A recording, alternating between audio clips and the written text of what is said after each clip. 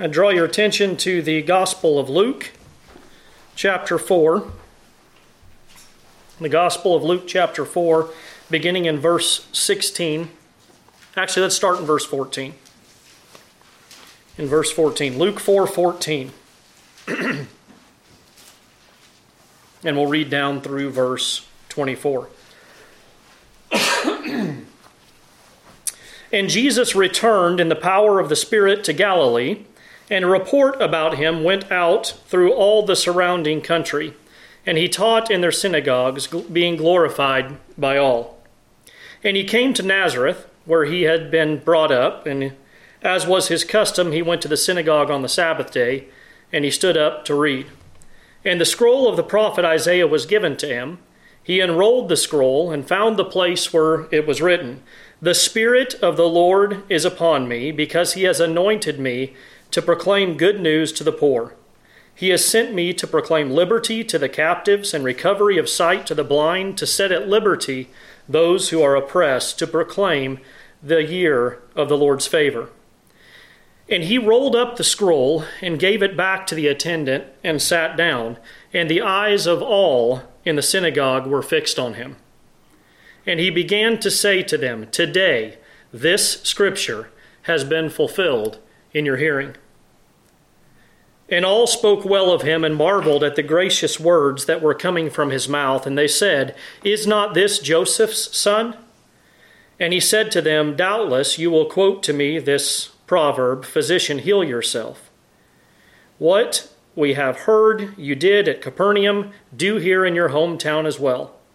And he said, "Truly I say to you, no prophet is acceptable in his hometown." Let's go to the Lord in prayer. Our gracious Lord and Heavenly Father, we thank you, Lord, that we can come before you with praise and thanksgiving in our heart for the great gift of your Son, our Savior, the Lord Jesus Christ, who took on the form of human flesh. Lord, he suffered for us, he died for us, he rose again for us. Lord, that we might have salvation, that we might have that which was not possible for us, save through his work. Lord, we pray that you would be with those who aren't with us here this morning.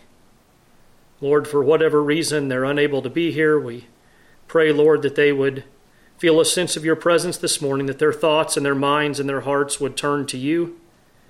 Lord, that you would minister to them through the word, that they might recall the word this morning, Lord, and that you might draw their thoughts to you. Lord, be with us here this morning. Speak to us through your word. Feed us from your word, Lord. In your name we pray. Amen. Well, it's Christmas time, and the time of year that we celebrate the birth of Jesus. I enjoy this time of year, but this time of year always brings about a little bit of sorrow in my heart as well. As I look at the state of the world and our country during this holiday, our nation probably more than most celebrates Christmas, celebrates it to the nth degree, and celebrates it without fail.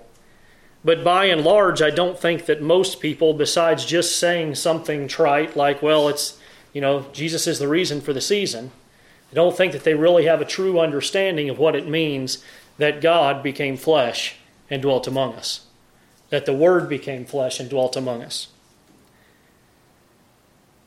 I don't think that many today, even sadly in the church, claim that the Scripture itself is authoritative or inspired of the Holy Spirit. Jesus to them is a historical figure that may be to them kind or compassionate, may be a great teacher or a moral mentor, or a great standard of ethics. They may believe that his birth actually took place and that he may be the pattern for us in our life because of his goodness to those around us and the compassion that he showed to those that he dealt with. But they don't claim him to be God in the flesh. This birth the birth of a good child or the birth of a good teacher, a good mentor, is not why we celebrate the birth of Christ. We celebrate the birth of Christ because he is, according to John, the Word became flesh. The Word that became flesh and dwelt among us, because when he was born and dwelt among us, we see his glory. The glory as of the Son from the Father, full of grace and truth. This was the Word which was in the beginning, and who was with God, and who was God.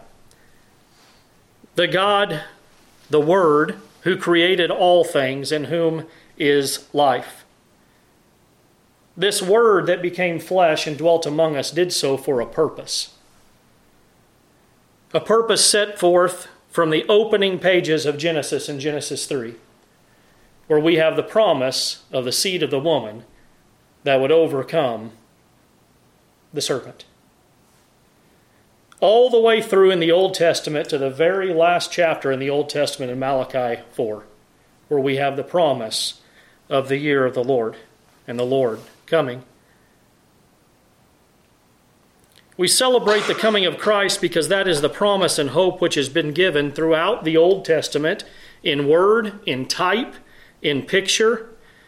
And this one who is coming is the one who will save his people from their sins. Instead of going on in Ephesians this morning, I want to look at this passage in Luke, not really delving so much into the birth of Christ himself, but why we celebrate the birth of Jesus Christ. This one who is promised. If we ever divorce the reason for Christ's coming from the fact of his birth, then we need to rethink things. And we need to repent of that, and we need to try and remedy that error. Once again, we are not celebrating the birth of what I've heard so often from people talk about the sweet little baby Jesus being born. What we celebrate on Christmas is the coming of the promised one.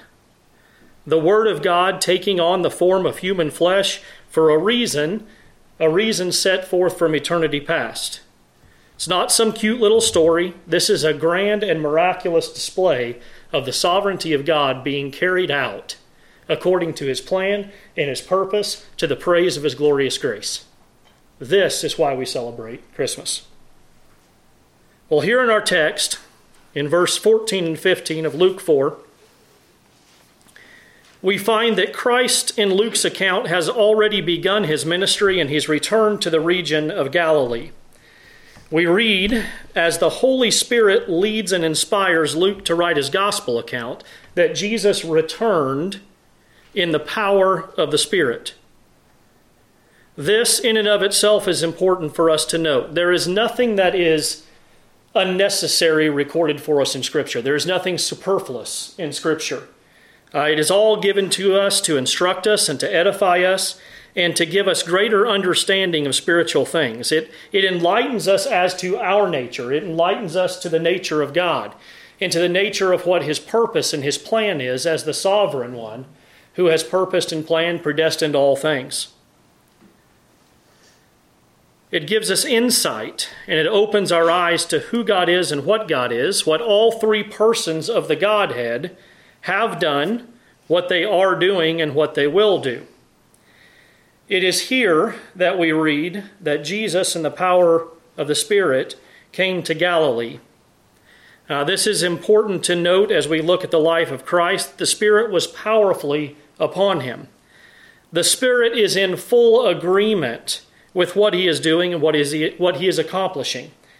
This is the power of the Spirit of God, the third person of the Trinity that existed with God the Son and God the Father from eternity, co-equals in power and authority, one Godhead. Three persons, one Godhead.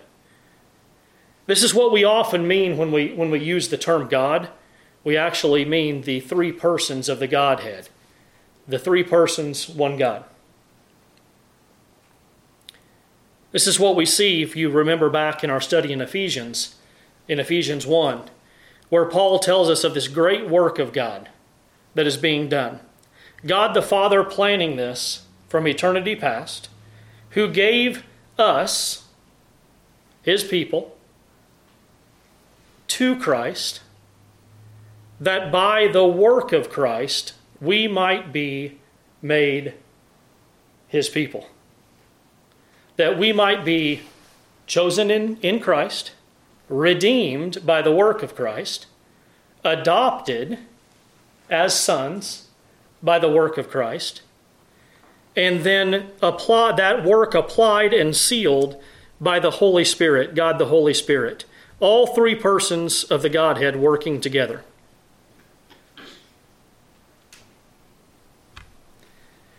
Jesus is accomplishing what he was sent to accomplish as one filled with the Holy Spirit, who has descended upon him.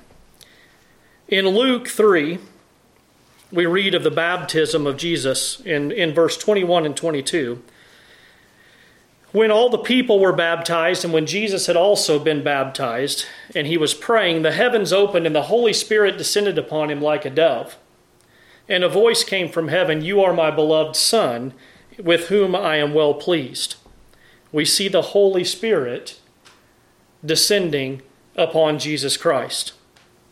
The power of the Holy Spirit being upon him. In his temptation, we see the presence of the Holy Spirit earlier in Luke 4, earlier in our text.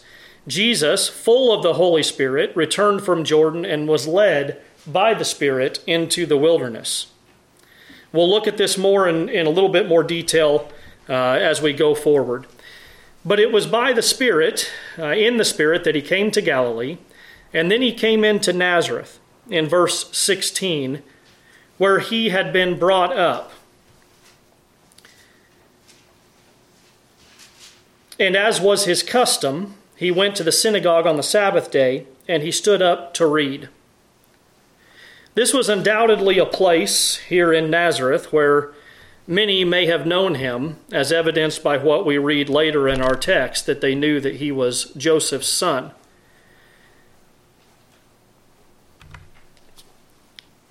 We read here that his custom was to go to the synagogue, and we'll take just a brief moment and kind of step aside here, and I want to look at something here, or just mention something that I've been convicted of in my own life. Not in a legalistic way, but this was Jesus' custom to go to the synagogue on the Sabbath. There have been very, very many times in my life where I've put other things in the past in front of going to church on the Lord's Day and worshiping with God's people. This was not Jesus' custom. His custom was to go to the synagogue on the Sabbath. It should also be our custom and our practice to be in the midst of God's people for worship. We can find various excuses.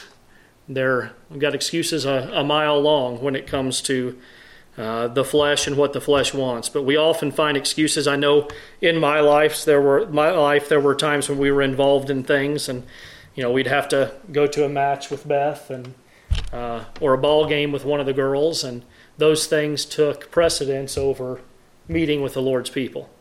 And that is a regret that I have in my life. I patterned at one time in my life so often for my kids that there was something that was more important than coming together to worship, coming together to look to God's Word with the people of God. And that is a regret that I have. And if I could go back and do things over again, that would be very, very different. But it was a custom of Jesus to worship on the Sabbath day, and I believe that it should be our custom as well to worship on the Lord's Day together and to look to His Word. I think how many churches today, because Christmas is on Sunday, how many churches today have closed their doors? How ironic that is, that in celebrating Christmas, when we celebrate the birth of Jesus Christ, they would close their doors to their churches as a way of celebrating Him. There's something not quite right about that. Something not quite right.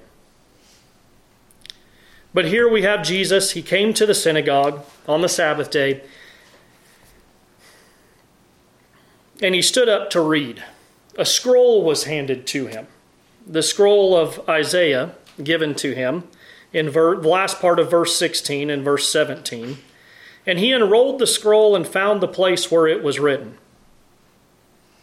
Hendrickson, one of the commentators on the New Testament, relates to us that sources, if they apply shortly after the time of Christ and of the New Testament, they show that during the Sabbath day in the synagogue, there was a course of events. We do this very similarly every Sunday in our church. We sing a hymn, we read Scripture, we pray, we sing some more hymns, we read a little bit more Scripture, and then we go to the preaching of the Word, and then pray again and dismiss. Well, in the Jewish synagogue, they would usually start with a thanksgiving, then they would move on to a prayer, and they would read from the books of the law, then they would read from the prophets, and then they would have a sermon or a word of exhortation. And finally, the benediction by the priest or a closing prayer if the priest was absent for some reason that day. And there was a principle or a practice that was referred to in this time as the freedom of the synagogue. And it implied that any person deemed acceptable by the rulers of the synagogue, that those that were deemed acceptable were encouraged to share a message or share a word of exhortation. And within the context of our text here, it's easy to understand Jesus being invited. Look at verse 14 and 15 again of Luke 4, verse 14 and 15, that he taught in their synagogues, being glorified by all. He was well known. His teaching was becoming well known as he started his earthly ministry. He teached as one having authority. So word spread of this. So the synagogues that he would go to, undoubtedly he would be given an opportunity to stand up and read the word, and then as it were sit and give the teaching, as was the custom. But the scroll of Isaiah was handed to him as being one who had been deemed appropriate to give a message in a synagogue. And this scroll being handed to him, the scroll of Isaiah, was no mere coincidence. This is not happenstance. This is the sovereign hand of God at work. This is the Spirit of God moving, that our Lord and Savior stands up to read in the synagogue on that particular Sabbath day, and the scroll of Isaiah was handed to him. Jesus takes the scroll, he unrolls it, and goes right to the place where he reads from here. The place that he chooses to read from. Now, if you were to take a scroll of Isaiah, they don't have chapters and verses the way that we have them today. Jesus was very familiar with Isaiah. Very familiar with the word there. That he would be able to take the scroll and just unroll it to the place where he wanted to read. And we find here that he reads from Isaiah 61. And we had that read for us earlier in the service. This is a future prophecy of the Messiah. This is a prophecy of the coming one, whose birth we celebrate on Christmas. This is the prophecy concerning the one who is standing up. This is what is so amazing about this. This is the prophecy of the one who is standing up in that synagogue that day. It's a prophecy about him. Wouldn't you love to have been there when he stood up to read this? He's reading this prophecy about himself to the people of his own hometown. The Spirit of the Lord, he says, or reads, is upon me, because he has anointed me to proclaim good news to the poor. He has sent me to proclaim liberty to the captives and recovery of sight to the blind, to set at liberty those who are oppressed, to proclaim the year of the Lord's favor. Jesus is reading here what correlates with so many other prophecies. We won't take time to search them all out. We would be here forever. But let's look at two from this same prophet Isaiah, regarding the Spirit of the Lord being upon the Messiah. In Isaiah 11, if you want to write these down and turn to it, you can. But for the sake of time, we're going to move fairly fast here. Isaiah 11, 1 through 2. We read, there shall come forth a shoot from the stump of Jesse. This was David's father, Jesse. And a branch from his root shall bear fruit, and the Spirit of the Lord shall rest upon him, the Spirit of wisdom and understanding, the Spirit of counsel and might, the Spirit of knowledge and the fear of the Lord. We've talked about this passage when we went through Revelation 1 through 3. We talked about this, the sevenfold ministry of the Spirit of God, the fullness of the work of the Spirit of God, and the first of these is that it rests upon the Messiah. It rests upon God the Son. Jesus Christ, our Lord, says, that Spirit is upon me. And then Isaiah 42, 1 through 7. And I want to read these 7 verses because they apply to what is also said in this passage. Isaiah 42, 1 through 7. We'll take the time to read that in its entirety. If I can get my thin pages to separate. Isaiah 42, 1 through 7. Behold my servant, whom I uphold, my chosen, in whom my soul delights. I have put my Spirit upon him. And he will bring forth justice to the nations. He will not cry aloud or lift up his voice or make it heard in the street. A bruised reed he will not break, and a faintly burning wick he will not quench. He will faithfully bring forth justice. He will not grow faint or be discouraged till he has established justice in the earth, and the coastlands wait for his law. Thus says God, the Lord, who created the heavens and stretched them out, who spread out the earth and what comes from it, who gives breath to the people on it and spirit to those who walk in it. I am the Lord, I have called you in righteousness. I will take you by the hand and keep you. I will give you as a covenant for the people, a light for the nations, to open the eyes of the blind that are blind, to bring out prisoners from the dungeon, from the prison those who sit in darkness. This Spirit that God says, I will put my Spirit upon him. This prophecy of the Lord's chosen servant, who is the Messiah. This Spirit that is upon our Lord, Jesus tells us, that Spirit has anointed him. That Spirit has set him apart as one appointed, authorized, qualified to accomplish a task. The task of redeeming a people from bondage to sin and reconciling them to God. Reconciling to one who they are at enmity with because of their sin.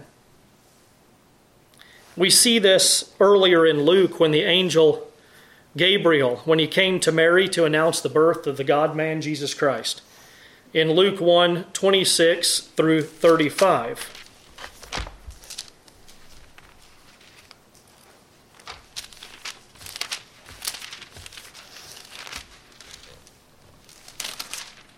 Luke 1, 26 through 35. In the 6th month, the angel Gabriel was sent from God to a city of Galilee named Nazareth, to a woman betrothed to a man whose name was Joseph of the house of David.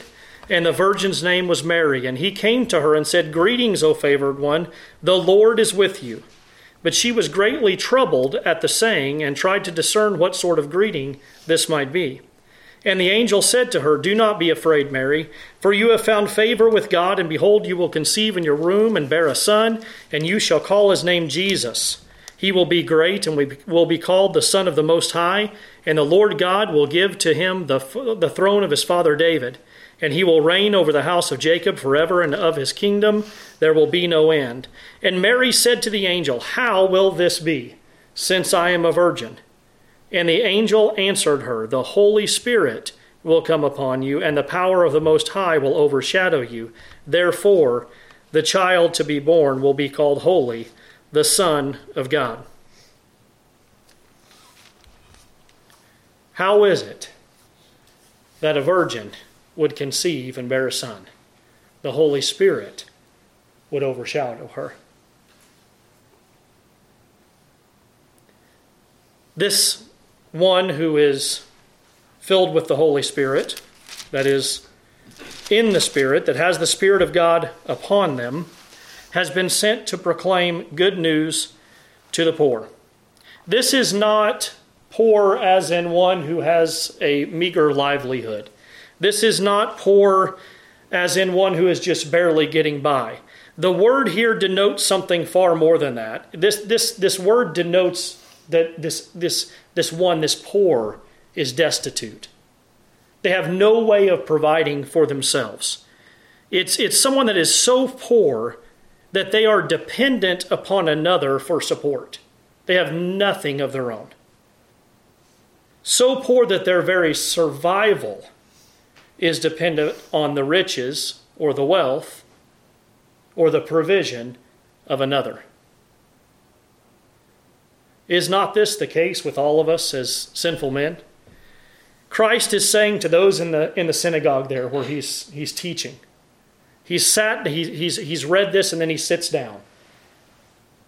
And he said, this is about me. I've been sent to proclaim good news to the poor. Why is it good news? Because if you have no money, you can't provide for yourself. If you have no righteousness, you can't provide for yourself. If you're destitute of anything that might bring you into favor, there's no hope for you unless someone provides for you what you lack. Christ came to bring good news to those of us who have nothing of our own. Nothing. Destitute. Totally dependent upon someone else for our survival. This is the case of all of us. Christ came so that we might have good news. Good news. And he has sent me to proclaim liberty to the captives.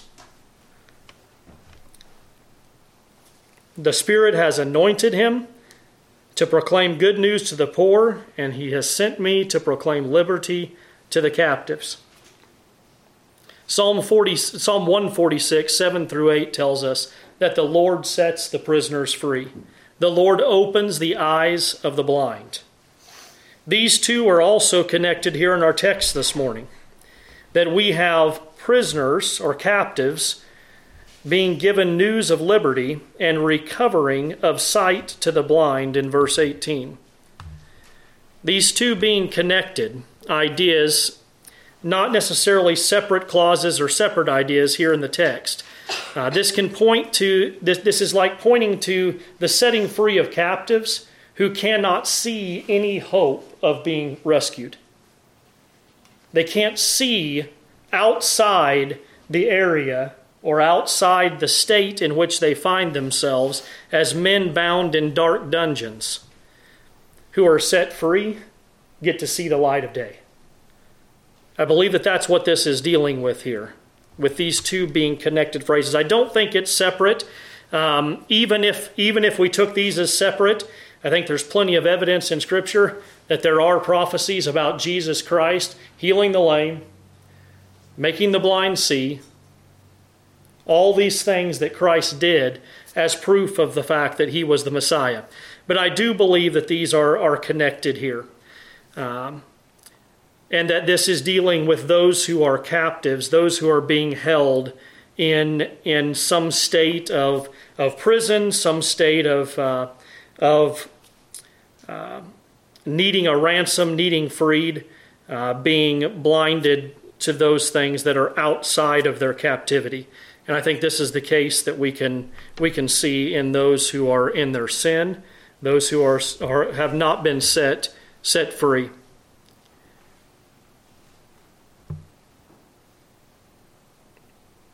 And he says here that to set at liberty those who are oppressed. He comes right back to that in this passage. He has sent me to proclaim liberty to the captives, recovery of sight to their blind, and to set at liberty those who are oppressed, to proclaim the year of the Lord's favor. This year of the Lord's favor here is something that is this acceptable year of the Lord. This is in reference to this year of Jubilee. that we read about in Leviticus. It was a year of amnesty. It was when slaves were set free from their servitude, a year of redemption where those who had incurred debt were set free from those financial obligations. And it was a year of restoration when lost property was returned to its original or rightful owners. This, that Jesus reads from the prophet Isaiah, is referencing a year of Jubilee that will end all other years of Jubilee. This is the year of the Lord's favor, a prophecy of the great day of salvation where the promised Messiah has come and forever accomplishes what was typified in that year of Jubilee. And then we read in verse 20 that Jesus rolled up the scroll and gave it back to the attendant and sat down. This was often the custom for one who was to preach. He would stand and read from the scriptures and then sit down to speak. It's at this point that all eyes were fixed upon the teacher, we learn from our text. This most able of teachers, this most able of all the rabbis that ever entered the synagogue. Everything that Jesus taught, he taught of himself. Taught of himself. All pointing to him. All scripture points to Christ, right? And what was it that he said to them as he sat down? He said, "Today, this scripture has been fulfilled in your hearing." Nothing else was needed. There could be no other greater message than this. Today, this scripture has been fulfilled. Jesus is saying to them, I am this Messiah. I am the anointed one. I am the good news that was spoken to the shepherds. I am good news to the destitute, to the one who can't afford anything and has no way of purchasing it. How many times do we read in Scripture that in Revelation, you have no money? If you're thirsty, come and drink of the water freely. Right? You that have no money, come buy and eat. Good news to the destitute. He is the one who proclaims liberty to the captives. He's the one that provides that for them. He's the one who brings sight to the blind. He's the one that was prophesied about. This writing of Isaiah was 700 years prior to him standing here and saying to this congregation as he sat down after reading this text from Isaiah 61, "Today, this is fulfilled in your hearing." 700 years. And this is only one of the prophecies about the Messiah that Jesus said was fulfilled in himself. The one whose coming we are celebrating this time of year. There are many more. And if you've got a fast hand and want to write these down to go back and later and look at them, feel free to. If you want a list of them, I'll provide them. But listen to Stephen Lawson from his book, The Moment of Truth. The most amazing fulfillments of prophecy. In this book, Stephen Lawson is dealing with the Word of God being the truth. And how we can know that this Word that has been given to us, preserved for us, to know who God is, to know who we are, and to know what God has done. How can we know that this book is authoritative, and how can we have confidence in this book? And he deals with a lot of things throughout history and throughout prophecy. But he says here that the most amazing fulfillments of prophecy are found in the first coming of Jesus Christ.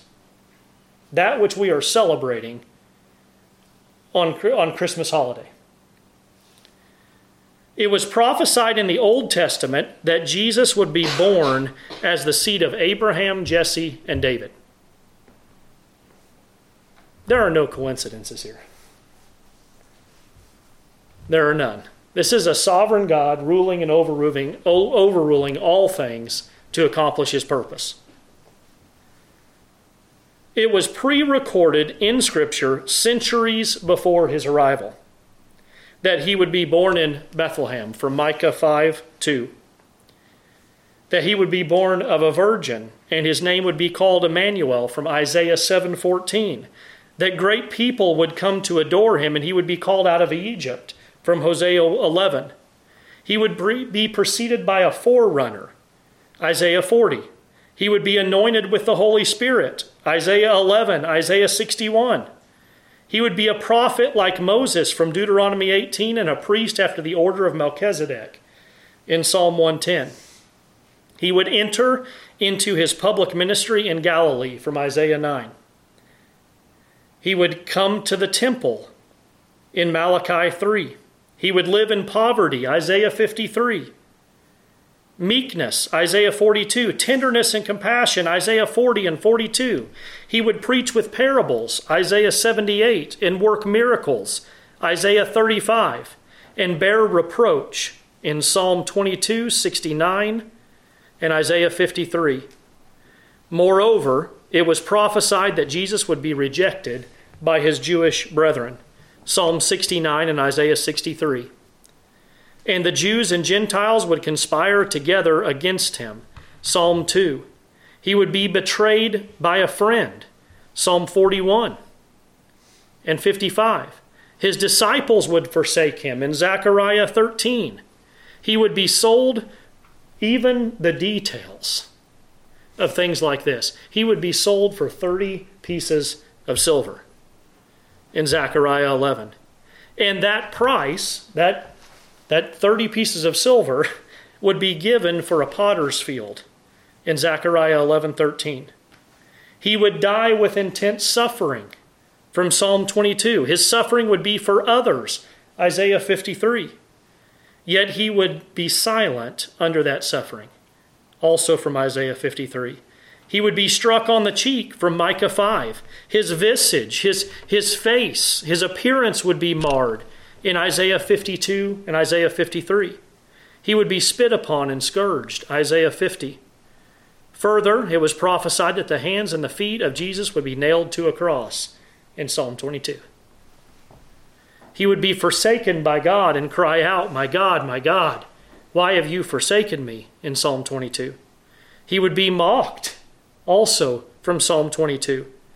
Gall and vinegar would be offered to him, Psalm 69, and that lots would be cast for his clothing in Psalm 22.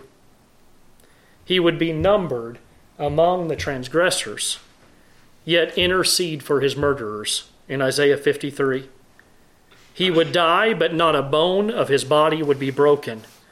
Exodus 12 and Psalm 34. He would be pierced, Zechariah 12. He would be buried with the rich, Isaiah 53. His flesh would not see corruption, Psalm 16. He would be raised from the dead, Psalm 16 and Isaiah 26. He would ascend to heaven, Psalm 68, and he would be seated at the right hand of God the Father in Psalm 110. Each and every single one of these prophecies and much more were recorded hundreds of years before God sent his Son, who would be born in Bethlehem. Lawson even records that it should be noted that many of these prophecies were brought about by sinful men and fulfilled through the actions of Jesus' own enemies, who stood to lose the most from their very fulfillment.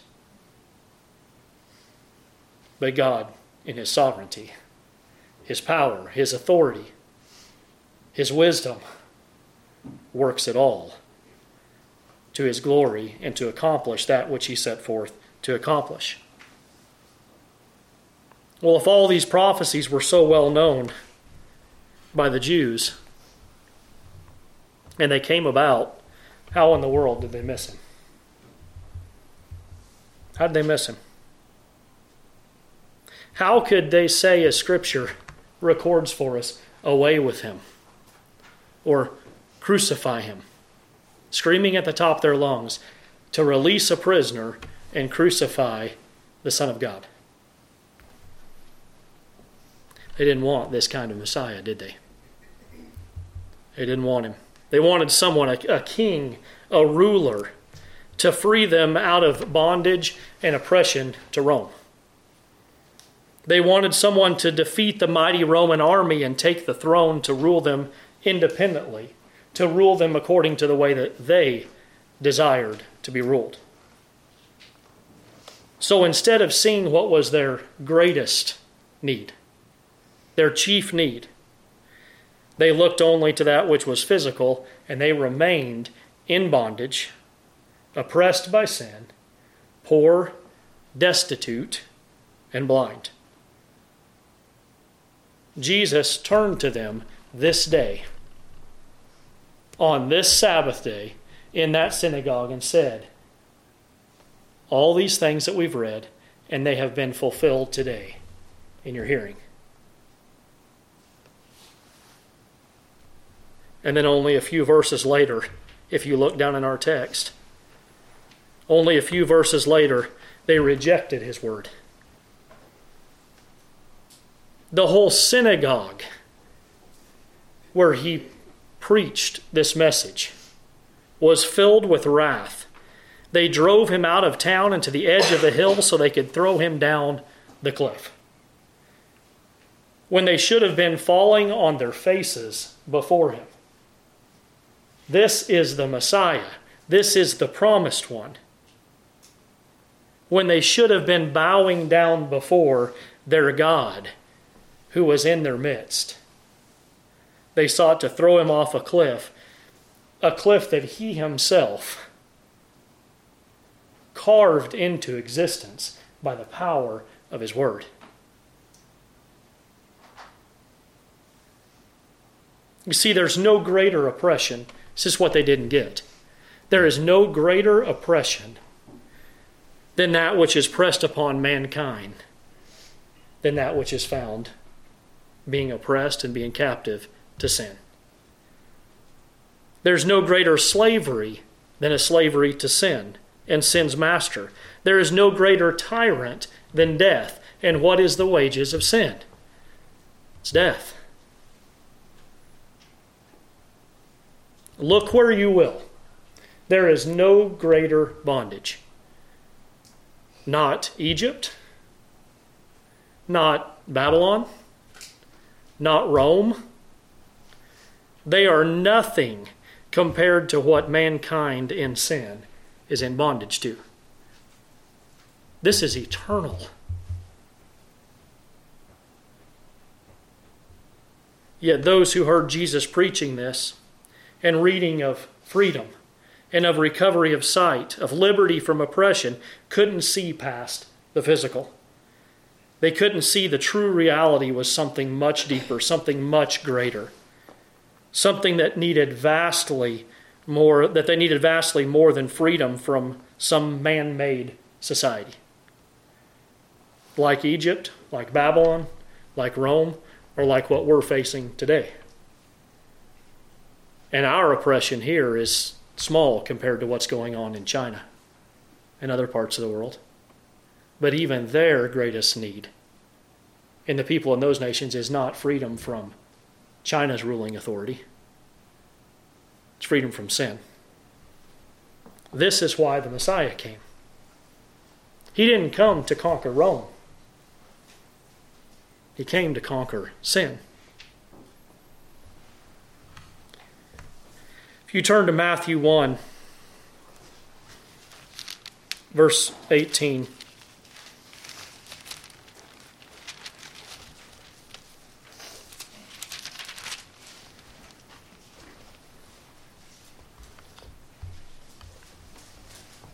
Matthew 1, verse 18 through 25. Now the birth of Jesus Christ took place in this way. When his mother Mary had been betrothed to Joseph, before they came together, she was found to be with child from the Holy Spirit. And her husband Joseph, being a just man and unwilling to put her to shame, resolved to divorce her quietly. But as he considered these things, behold, an angel of the Lord appeared to him in a dream, saying, Joseph, son of David, do not fear to take Mary as your wife, for that which is conceived in her is from the Holy Spirit. She will bear a son, and you shall call his name Jesus, for he will save his people from their sins. And all this took place. Why? To fulfill what was spoken by the prophet.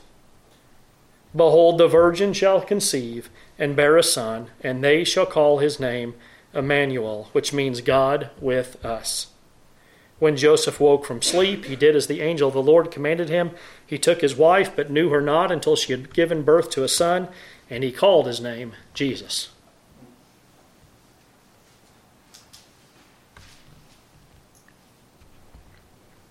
What did the angel say to Joseph? That you're going to call his name Jesus, for he's going to save you from Rome? It's not what he said, was it? He said he shall save his people from their sin. He will be God with us, Emmanuel. He is coming to save his people from their sin, to be good news to the destitute, to the poor, to proclaim liberty to those captive to sin, to open the eyes of those blinded by sin, and to set at liberty those who are oppressed by it. He shall save his people from their sin. Well, have you experienced that liberty? Have you experienced that freedom from bondage? Have your eyes been opened and received sight? If you have, praise him. Praise him. Glory in him. Glory in him. Praise the day that he was born, the day that we celebrate today. Praise the day in the eternity past when God the Father placed you in him. Chosen in him. Praise the day of your adoption, which he predestined. Fellow heirs with Jesus Christ. Praise the day when redeeming grace dawned in your heart. Everything carried out according to the plan and the purpose of God the Father through the work of Jesus Christ, God the Son, applied by the power of the Holy Spirit. That's what we've been looking at in Ephesians, isn't it? Well, and if there's some here who haven't experienced this, then your only option is to look to him. Anything else leaves you still poor and destitute. Anything else leaves you still captive, leaves you still blind. There is no other source of salvation apart from Jesus Christ, who said he has good news to proclaim. He has good news. Good news to proclaim to what? The poor, the destitute, those who are without and have no way of obtaining. The one who was sent to proclaim liberty and recovery of sight, the one who will set at liberty the oppressed and to proclaim the Lord's favor. Look to him. He is your hope. We don't have any hope outside of him, do we? I think too, a lot of times we look at the Jews and what they did, and we kind of look down our noses at them, and then we turn around and do the same type of thing. Find myself wishing that we could just overthrow what it is that we have around us right now. The godlessness of this country and the growing godlessness of this country. There's only one solution for it.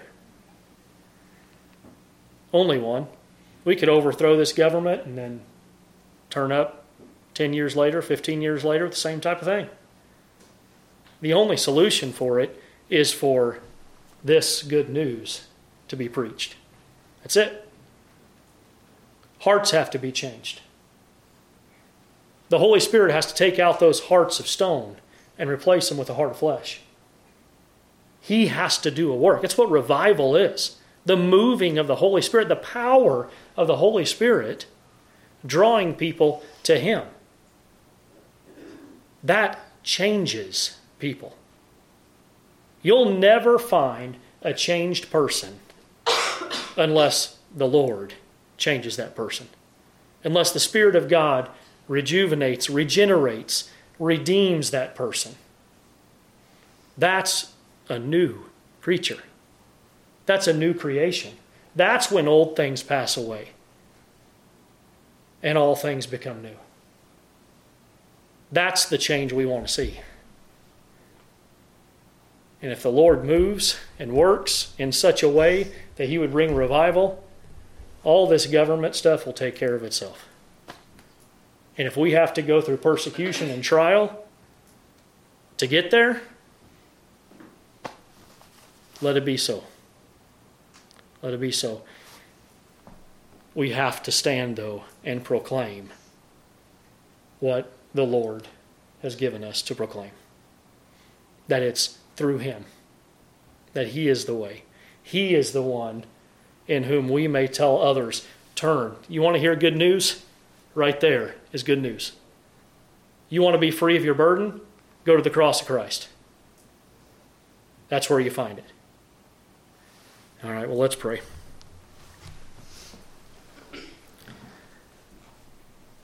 Heavenly Father, we thank you for your word. We thank you that we have a Savior. We have a Savior who is able. We have a Savior that is sufficient. We had a willing substitute that satisfied the wrath of Almighty God against sin.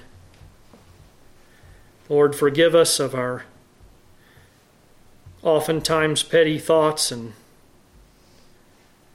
our selfishness and our flirting that we do with the world and the things of the world. Lord, we pray that you would drive those things from us. Lord, that we would be tied off to the rock that never moves.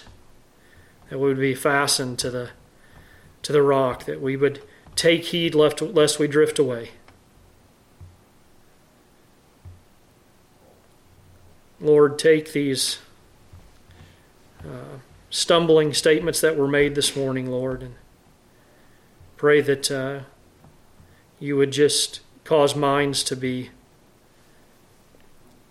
meditating upon the Word of God here this morning, throughout the week. Lord, that you would cast off any thoughts that come from man and aren't in line with your Word and that which you'd have us to understand and to know and to rest in.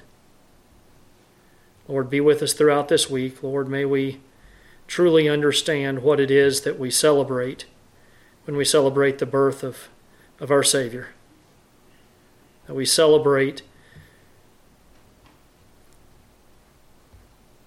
the providence and the predestination of a sovereign God who has made a way that lost men might be redeemed. Lord, give us thankful hearts. Lord, give us hearts that are desirous of sharing this with others. Lord, that we might point others to Christ. Lord, we know that he is our only hope. Lord, we pray that we might share that with others. It's in your name we pray. Amen.